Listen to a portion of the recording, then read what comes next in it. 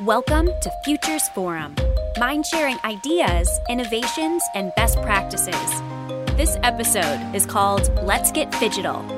For this conversation, we gathered industry experts from Intel, Hub, Amazon, Opus Agency, SEMA, Lynchpin Consulting, Convoke, George P. Johnson, and the Kennedy Center for the Performing Arts. Download our presentation of Phygital Thought Starters at thefuturesforum.com. This week we're going to get phygital and talk about phygital marketing and the opportunities for how we could integrate that into our experiences, especially with a view towards hybrid. So we really are going to approach today's session as a fishbowl format. A fishbowl is an approach to a roundtable conversation that allows for smaller, central, engaged discussion groups, where the rest of us that are outside of the group are in more of a listening role. And then when it comes to our group, we participate more actively within the conversation. And the way we're going to facilitate this virtually on our Zoom call today is to ask everybody who is not in the first discussion group to turn off their video camera, so it'll just kind of leave the folks that are in that first discussion group up, and that's Ali Magyar with Hub, Neil Thompson with AWS, Julie Lynch, who I think we may end up pulling into a next discussion group, and Gary Gonzalez with Convoke. So what you'll find as we kind of move through the three different groups is that you'll have somebody from Storycraft Lab helping to just intro the conversation and then kind of stepping away and letting that conversation happen. We're going to kick everything off by sharing some thought starters, essentially, that delve into the realm of phygital. So phygital experiences are blended experiences. There are digital applications that relate to both the physical world and space of the customer journey, but then also interlaid with interactive, immersive, and real-time digital engagements that provide, I think, a really kind of rich opportunity for us to view the hybrid event possibilities through. So the first group today, we're talking about phygital tech. So my role, I'm your Storycraft Lab host, Naomi Claire. I'm going to show you some thought starters here. So I'm just going to go ahead and share my screen. I feel like we're making up the world in this conversation. So I know, it's a lot. Woohoo! It's going to be fun. This is going to be fun. So what we're really doing is just showing you some examples of what phygital ideas could be, and then it'll be over to you guys to, yes, Ali, make up the world, right? And think about what these all could mean for different applications in our events. And I'm actually featuring a number of different agencies as we're working through these, and artists. The first thing I wanted to show you all today, I thought this was really interesting. When we spoke last, Julie Lynch had been talking about the potential for second screen. And this is a really interesting solution being shared by a really talented team called Left Field Labs. I've curated a certain portion of their capabilities just to share with us all. And what they're demonstrating here is the ability to allow a user the opportunity to control the staging of the theater experience that they're seeing, whether that is, and you can see that there's a green screen placement of different speakers here. They can impact the environment. They can even impact kind of which speaker or camera view they want to see. So I think that's like super interesting as they get into the possibility for product.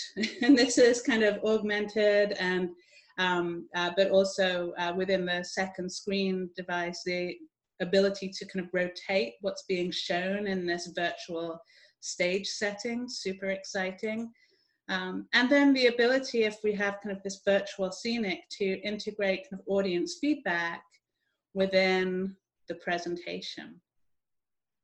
So I think you can see here some really fun examples of the possibilities for Phygital in terms of enlivening what a main stage presentation could be. And it helps us when we embrace that second screen to break out even from motion content as a backdrop, right?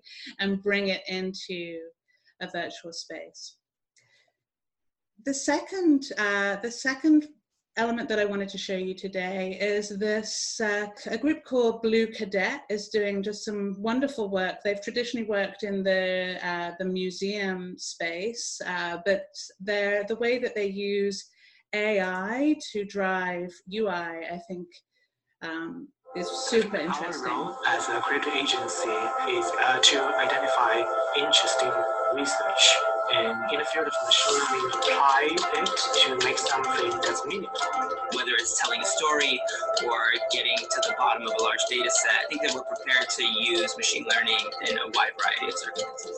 AI and machine learning are a different way of thinking about computers. To say, like, can a computer behave like a human brain? And we think about a computer more like we think about a kid. That's sort of like looking at the world around it, sort of processing information and learning and adapting and changing. Machine learning is a great opportunity for us to teach the machine to find patterns. Patterns can include something that we as humans are familiar with, like recognizing an object or even generate something interesting, such as generating an image which looks like a painting. Basically, we're teaching the machine some fundamental parts of our human intelligence.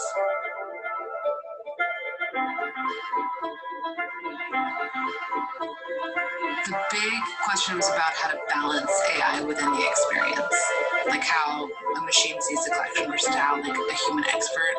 And then eventually where we landed was somewhere totally different, which was letting the AI support the curatorial lens. Essentially, we're trying to take the narratives that the curators are telling and elevate them and augment them through these AI-driven connections. Here's really intricate historical thread, and here's how it connects in random and quirky and interesting ways. It creates this nice tension of something that's really carefully crafted and something that, is kind of a computer's take on what a collection is.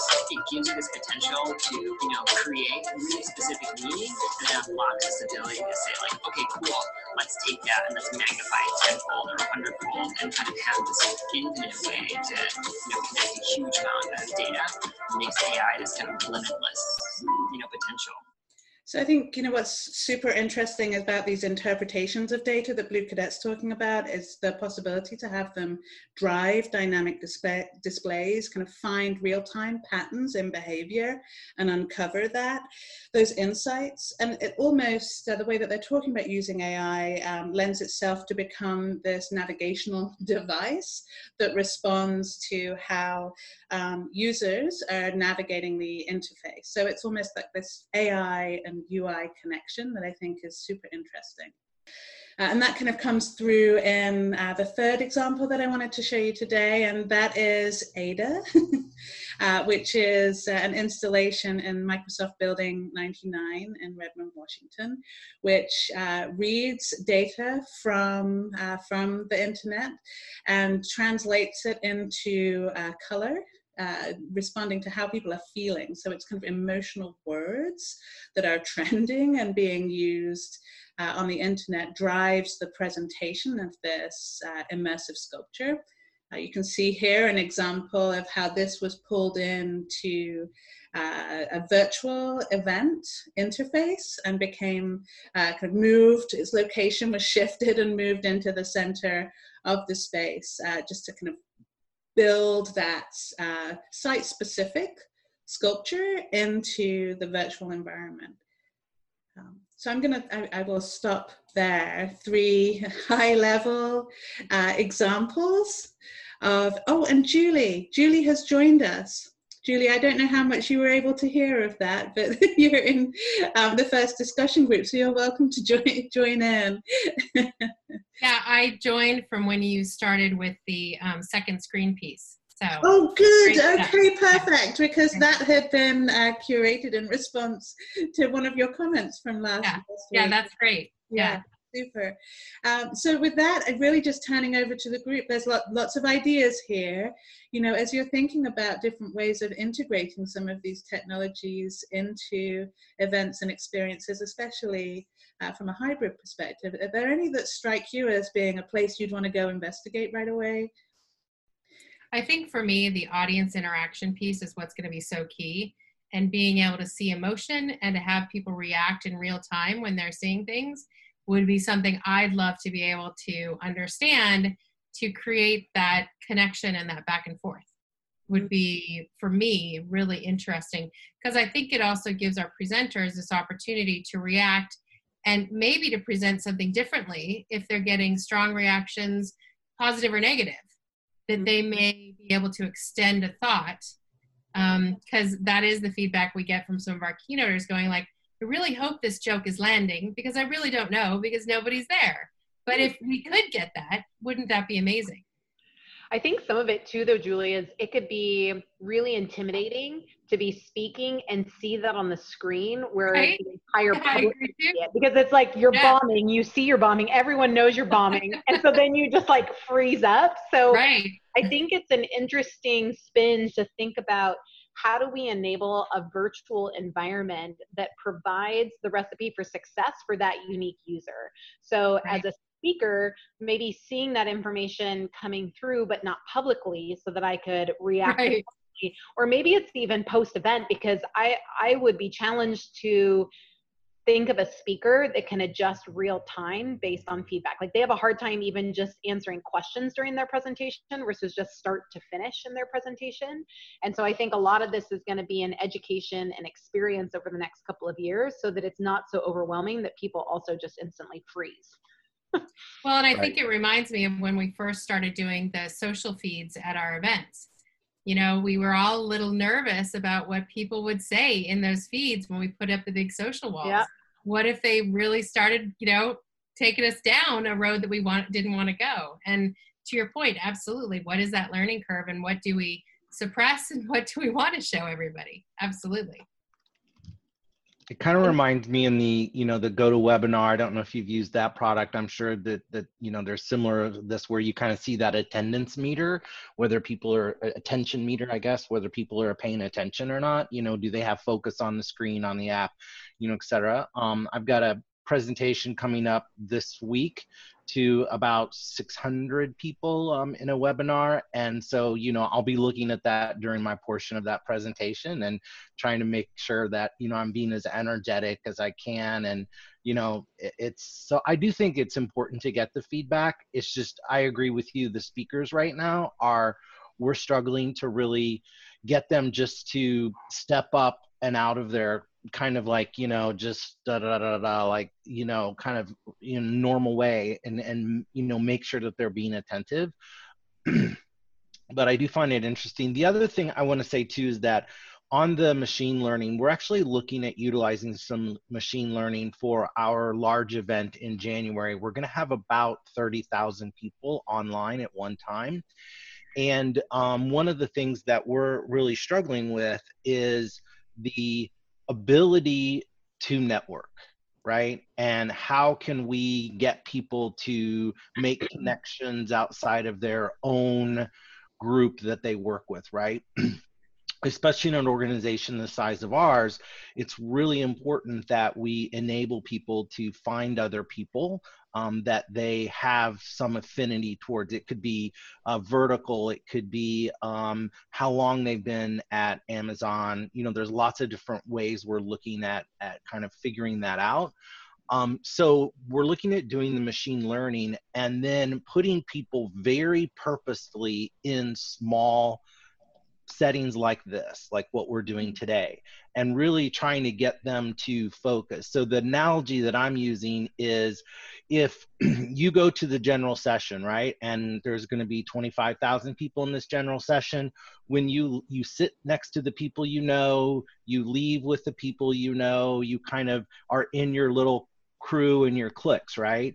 But with virtual, what it gives us the opportunity to do is say, okay, general session's over. We're going to take a half hour to kind of talk within, you know, with you're with a group about the session, we want to be really purposeful in how we bring those 25 people together, and not necessarily just, well, they're organized that way as a department, right? We don't want to do that. So we're really trying hard, and I think there's actually some really exciting opportunities to reach across a very large organization and find those connections if we can do it right, and if we can use the machine learning to do the pairing in ways that are beneficial to the business. And I agree. It's sort of like our day-to-day world, right? So looking at some of that stuff. Oh, and I'm sorry, Gary, did I interrupt you? Go for it. No, go. You're already on a roll. I'll follow up with you. We think about our day-to-day world and what we experience. I go on Amazon to buy something, and all of a sudden I have a cart full of shit I didn't even know that I needed because it's making recommendations to me. And so there's this element of, I go on Netflix, and now all of a sudden it knows me and it's telling me what to watch, and I'm caught up and immersed in an experience. And so I feel like as our lives change, the expectation of events is the exact same as what we live in our life. And so how do we help to curate that experience and make it as easy as possible for people to get value, because they're having that in every other industry and element of their life, and it's an expectation from them too. Right. It's one of the really interesting things that we see with digital tech and just kind of any change in technology, again, is this cultural application of how we use it and kind of the expectations that come around that, which is really interesting. And we can look at both sides of two of the things we've already talked about, right? We can look at speaker engagement, and we can also look at networking at events. And digital technology enables all of this to happen, but it's a really big change in how we engage with technology. And this is where things get really interesting in how we adopt to it. So for anyone who hasn't been part of one of the conversations that I'm on, the reason I usually am a part of these is because my agency, Convoke, does a lot of work in the gaming and esports space, which already does a lot of hybrid, already does a lot of digital first. And so we bring that perspective. And when we look at speaker feedback mechanisms, for instance, in the gaming space, the engagement with the chat function on the edge of it is so common. Everyone talks in chat. The speaker or the gamer, whoever is engaging, has a dialogue with that chat function. Mm-hmm. But when you look at other industries, that doesn't happen as much because it's not culturally normal for that conversation to take place. So I'll notice a huge difference if I'm engaging with a gaming audience and we're on Twitch. There's an ongoing dialogue with that chat box. But I've done other speaking events, other speaking engagements that take place for the events industry, for instance, and it feels very strange for a lot of people to go into that chat box. So not only do we have to bring the technology forward, but we also have to create that cultural change for everyone of how we're engaging each other with that technology. And that part is so fascinating to me because it is a big change for a lot of us, whether it's speaker engagement or how we're going to network at an event. Kind of retraining ourselves, how we engage online for events, is fascinating to think about. Yeah, I'll plus one on that too, because the last event, I did a virtual event for about 900, we had about 900 people, and we did a follow the sun model, and we had moderators that were, it was simulive, so the content was recorded, but then we had moderators in while the content was being broadcast. And we found regional differences, that the Americas was a much quieter group. The EMEA and was probably the most vocal in chat, and the moderators had the most success with moderating on those sessions. So it was kind of interesting. In fact, we even kind of every morning when we started, we would send out a kind of a pump up the moderator email, kind of say, okay, moderators, get your people talking, start engaging, just don't let this be sessions that just got, played online, right? We want to really engage the audience. So we did find it interesting that, and some of the moderators did really well, and some of the moderators were just like waiting for something to happen, right? Yeah. So there was a big difference.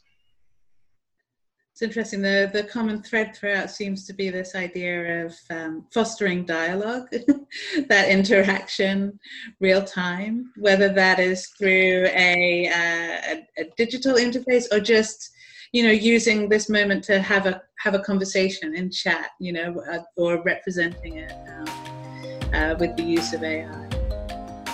This was a brilliant conversation. Thank you so much to everybody for joining today. The opportunities clearly are huge for digital and bringing them into our experiences.